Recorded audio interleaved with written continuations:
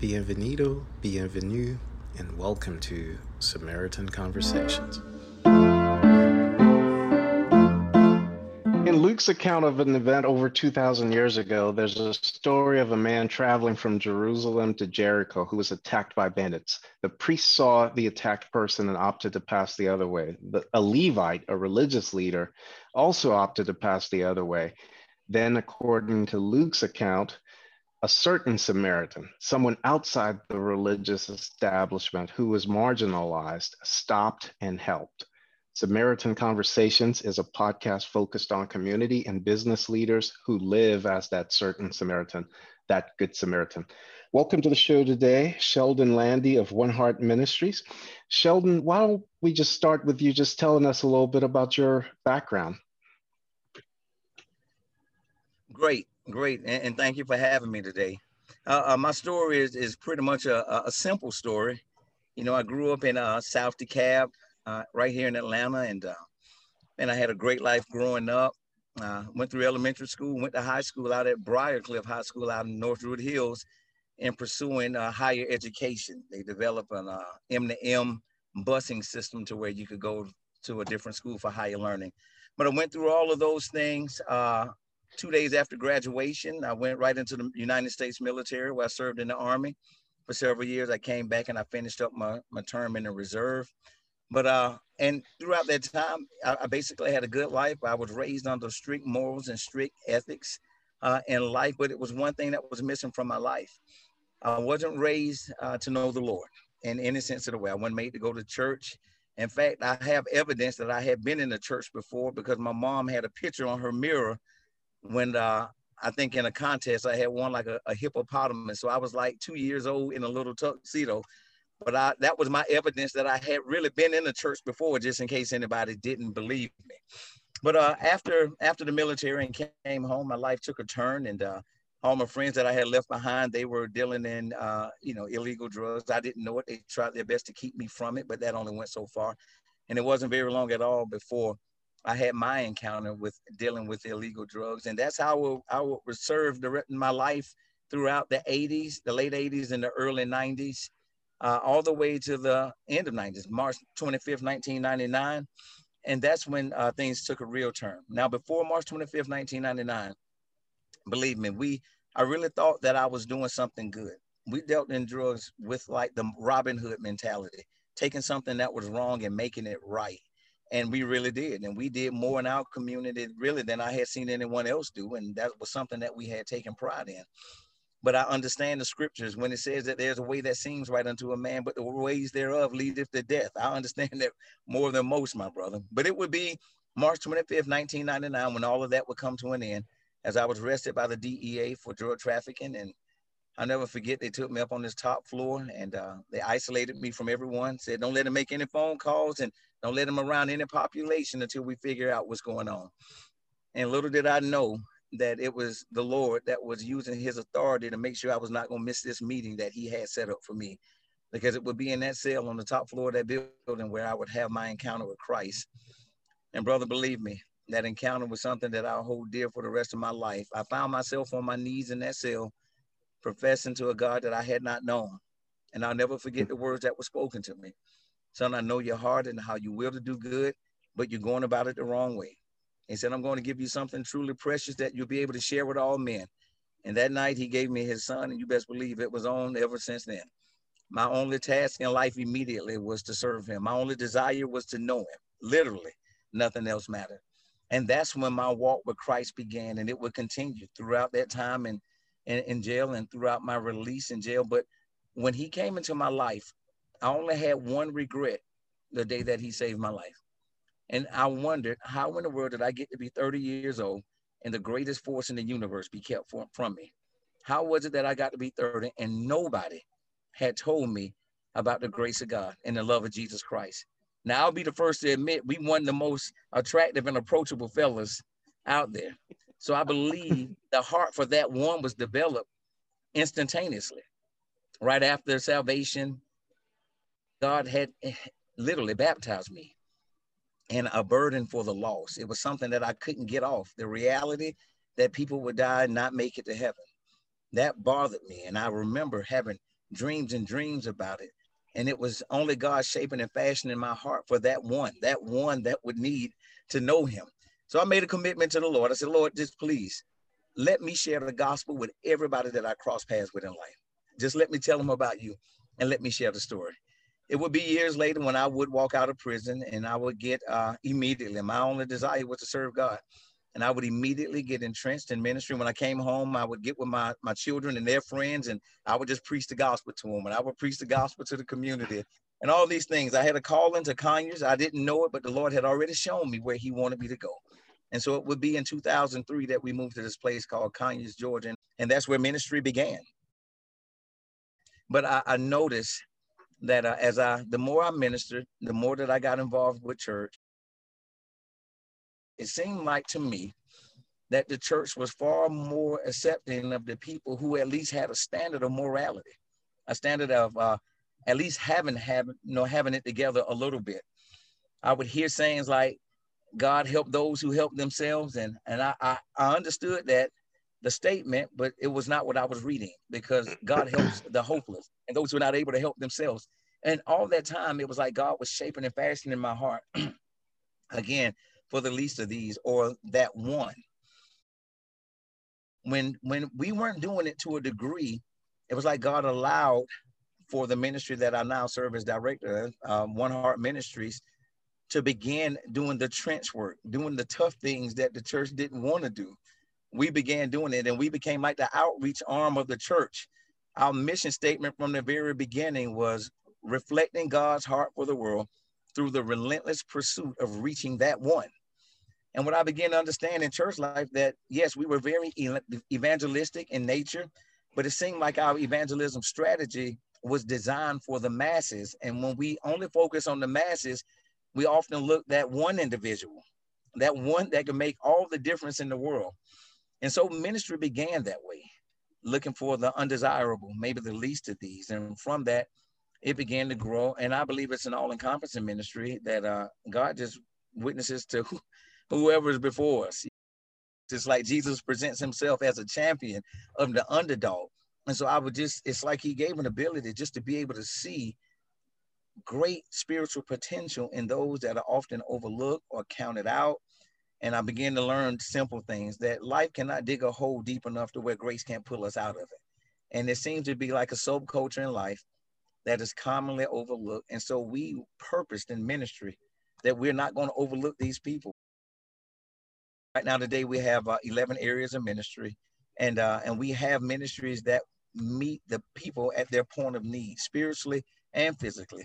We practice a holistic model, that we don't just look for the physical needs of a person, but we also look at the spiritual needs of a person and what they may need. And so we have a clothing ministry and food ministry where we're able to feed. We have a prison ministry, a homeless ministry where we're able to feed the homeless, special needs ministry where we offer special need proms at these times of year.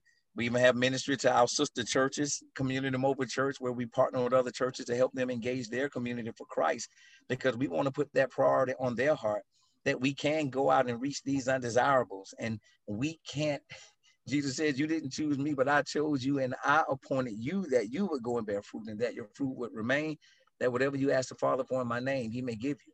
Sometimes we like to pick and choose our assignments, and we like to choose the ones that just look a little bit more approachable, and a little bit the ones that where it seems like we may have a measure of a greater measure of success.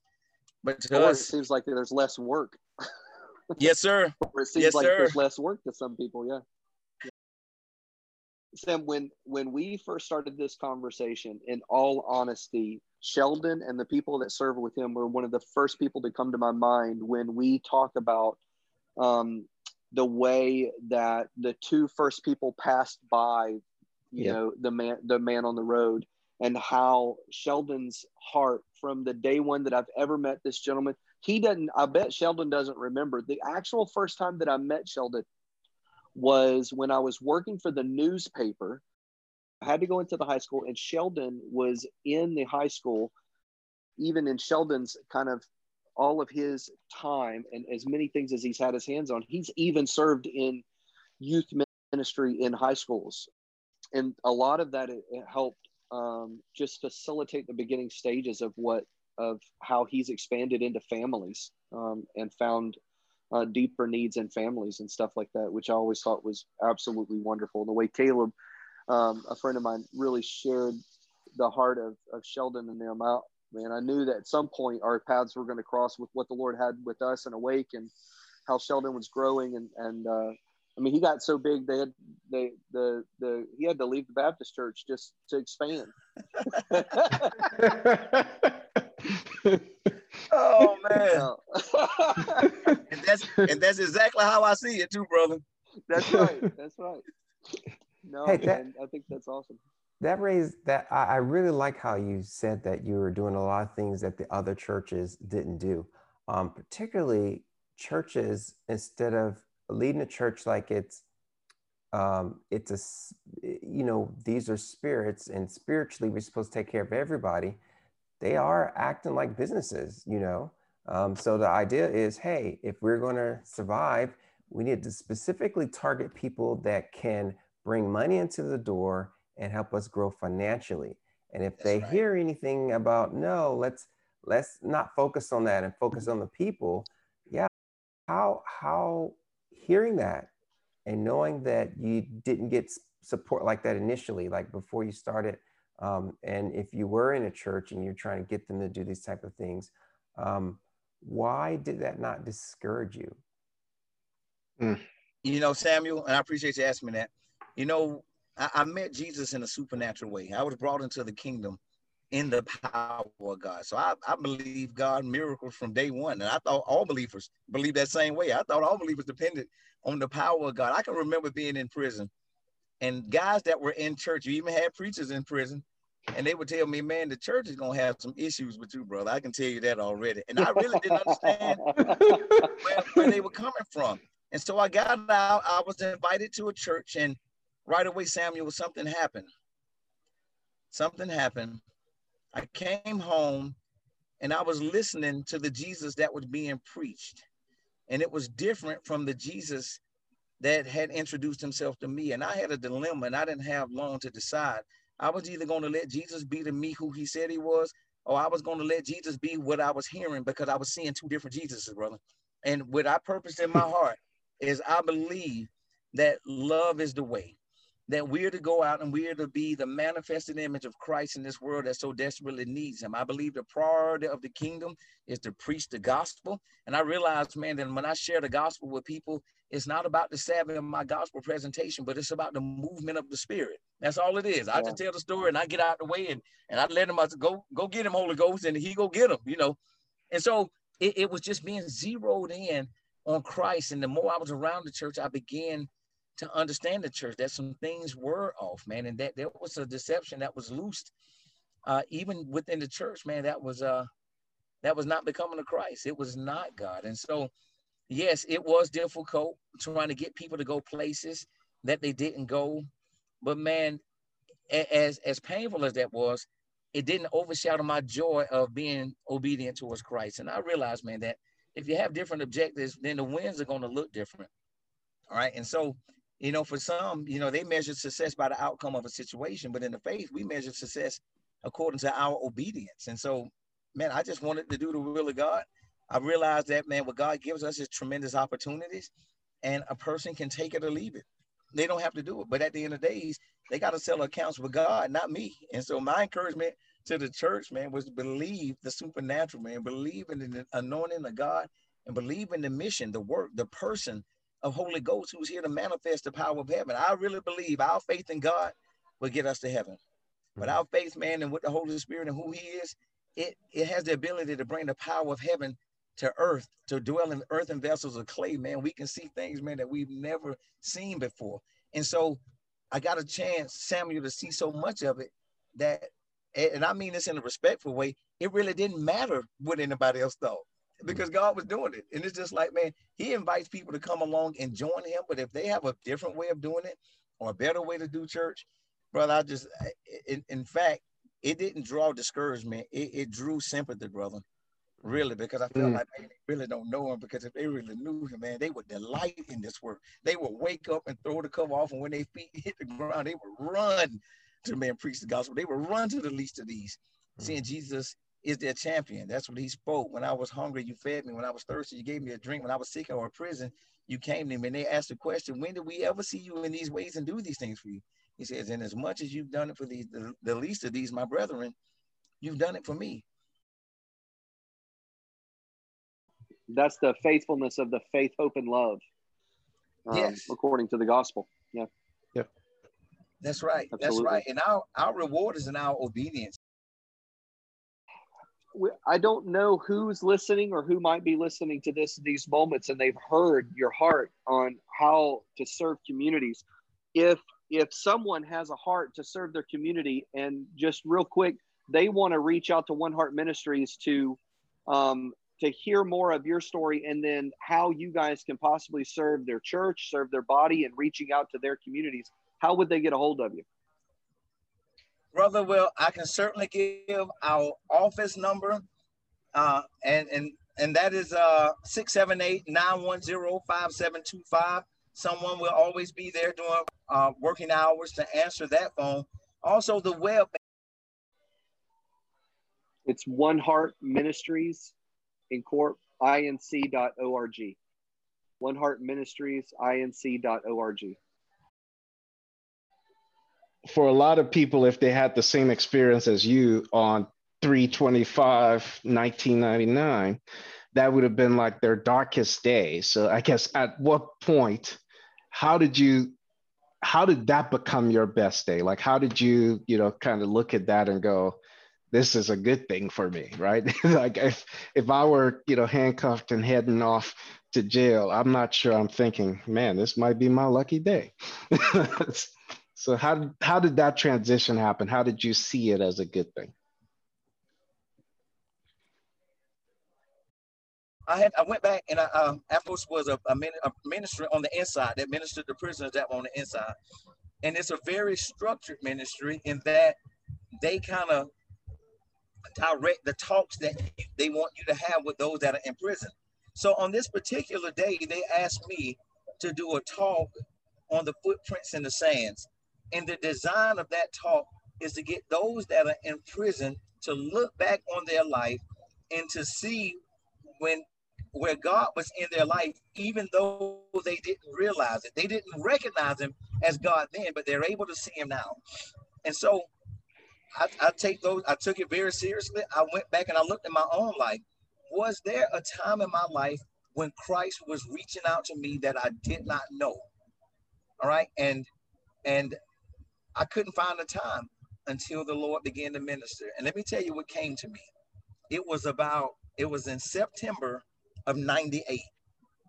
September of 98. When I was sitting down watching a football game with some of my friends. And I saw something that got my attention, and I didn't know what it was. It was this big banner that was hanging over the rail of a stadium, and it had John 3:16 on it. And I remember asking those around me, I said, did y'all see that? They said, see what? I said, that big banner that had John 3:16. They said, no, nobody saw it. And it just kind of stuck with me. It would be a few months after that, I was watching another sporting event, and I saw that banner again. And I said, did anybody see that banner, that John 3:16? And nobody had seen it. And listen to me, Samuel, this was crazy.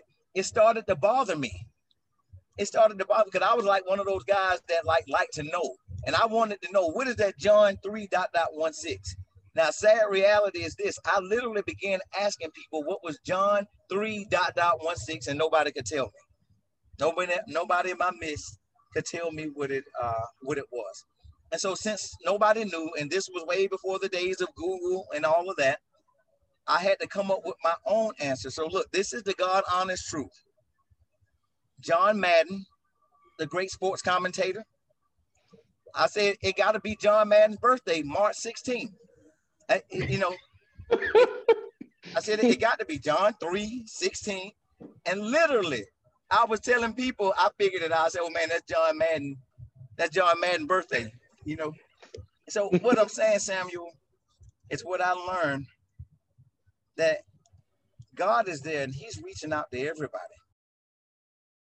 And I think one thing that you can definitely say, and maybe he is in hot pursuit of things, and he's just looking for that one person to open their eyes, open their ears, and then open their heart.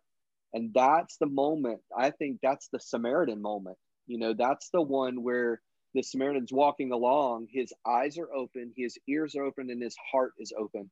And he sees this guy on the side of the road. And I think that it's moments when Yes. the least of these have that recognition, but it takes those that are already believers, that are already in the faith, already believing God for marvelous and magnificent things, already have been arrested by the Holy Spirit. It takes those to have their eyes open, their ears open, and their heart open.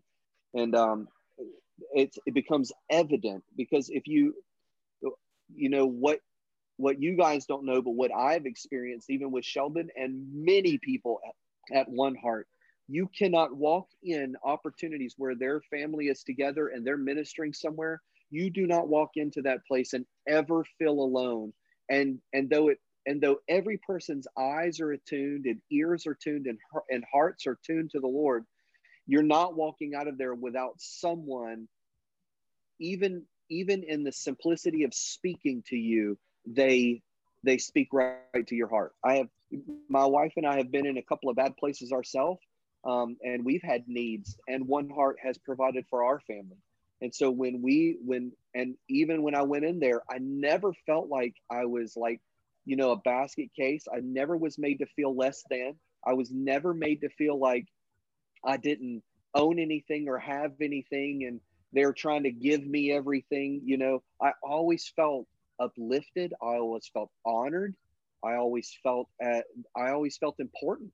That's one thing that I think is so key to everything that One Heart has done, is that they make their heart is to see everyone lift their head and be an ancient gate for Holy Spirit, and to be honored in every moment. And I think that's, man, it speaks such profound language to our community. It speaks profound language to the church, and it speaks a profound language to business.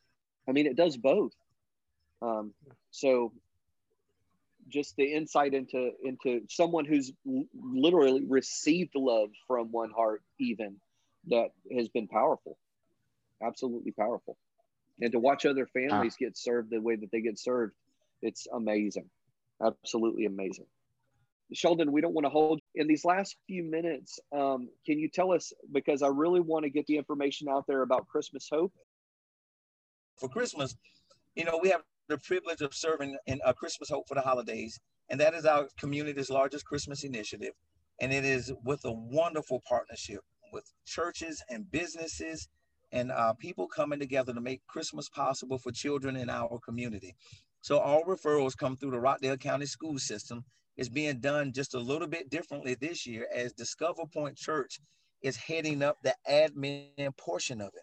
But it's a neat time of year for churches to really connect, businesses to connect with people, again, simple people that may be in need, or people that just need, and not just of gifts and things. Sometimes people come out, man, because they just want to belong to something bigger than where they are right now. And brother, I tell you, we collect toys for tots. They're a big partner. We put barrels out, and that's one thing you can do. Look for the barrels out in places of businesses. We'll put up a sign, and you will see that this is the Hope for the Holidays toy drop-off site, to where you can drop off new toys, or you can just call into the ministry number, and you're able to give monetarily or give gifts. Or if you know of businesses where we can put a barrel, if you know of businesses that traditionally have Christmas parties and they look for something good to invest in Rockdale County, listen, Christmas Hope for the Holidays is wonderful. And what's even better about it,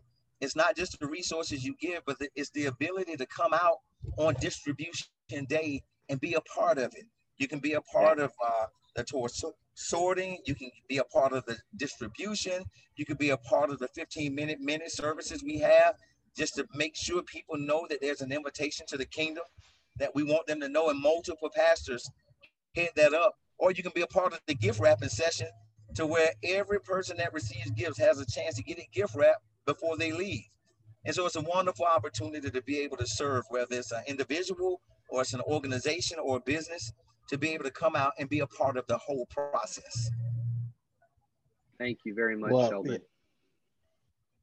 yeah, So the date for Christmas Hope for the holiday this year is December 19th at Discover Point Church, right on Highway 138, 1605 Highway 138 in Conyers, Georgia. But again, if you know of anybody that would be willing to open up their business to have a barrel as a where people can drop off toys, or if they can point the efforts of their Christmas party, if they have any type of good deeds that they want to do as a result of coming together at the Christmas party, pointing towards Christmas Hope. I guarantee you it's good ground, brother. A lot of good things have happened over the years at Christmas Hope. All right. Well, that sounds great, man. First, I just want to say thank you for taking the time. I know you're kind of running somewhere, but thank you for taking the time to just talk to us. And I just think, you know, you're kind of a demonstration of stopping for the one and all of the elements in the story that we kind of talk about, where, you know, I kind of like one of the things you said was that the church, someone told you the church is going to find something wrong with you. And, you know, I think part of the reason we do this is because the church, or not quote unquote the exact church, but the church found a problem with Jesus even. So Yes. you're on the right track, you know, in terms right, of brother. Jesus being the standard for people finding problems. So if they're not finding a problem with you, then you probably aren't doing it the right way. You know, it's kind of the red letter Christians, if you will, where we look at the Jesus for how we live. So that's right. Absolutely.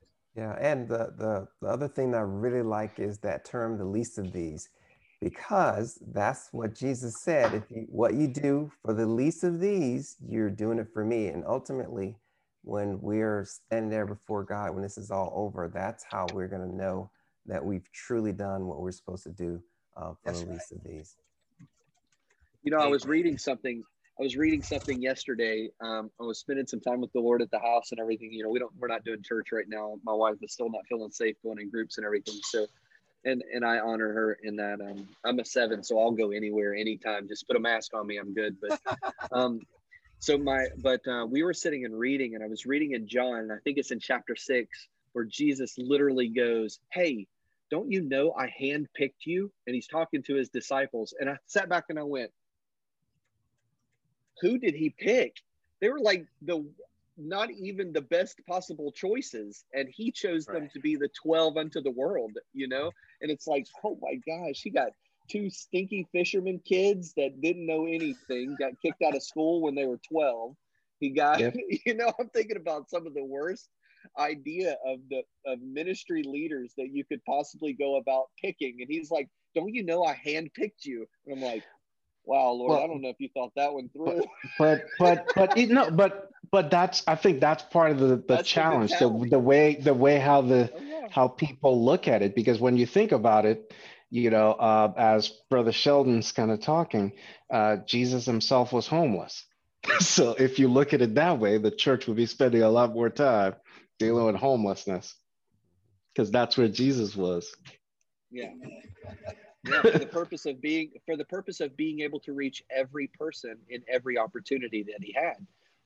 And I love that, you know, there's multiple plethora of things, and a lot of people, even the concept that Jesus was the least of these. And I mean, in all honesty, I think he chose that path in some ways so that he could be in front of them, where most of the time, especially leading all the way up into John 5,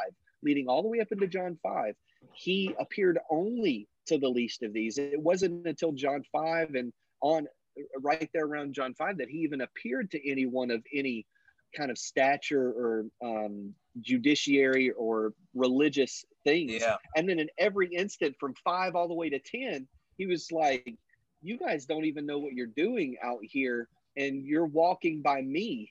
And you think I'm the least of these, and yet I'm doing some of the greatest miracles with these that are surrounding me. And the concepts, man, that the Lord had been showing me through 5 through 10 right now, I'm blown away. I'm blown away at how he said, I think it's in 9 or 10. He said, you know, I'm the introduction to the Holy Spirit, and I'm going to give you what is inside of me. As he talks about that, and he talks about being the gate.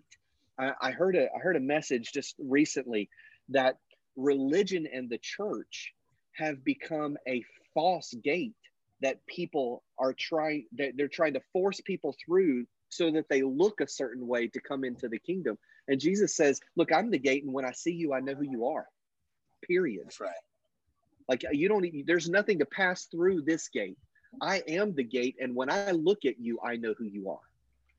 And so I heard that just recently, and it made me go all the way back to John 5 and read all the way to 10, because if he's talking about being the gate and that religion is a false gate for us to walk through, I don't want to be a false gate. I want to be so seated in Jesus in my heart that when I look at someone, I see them like he sees them. He sees them, you know?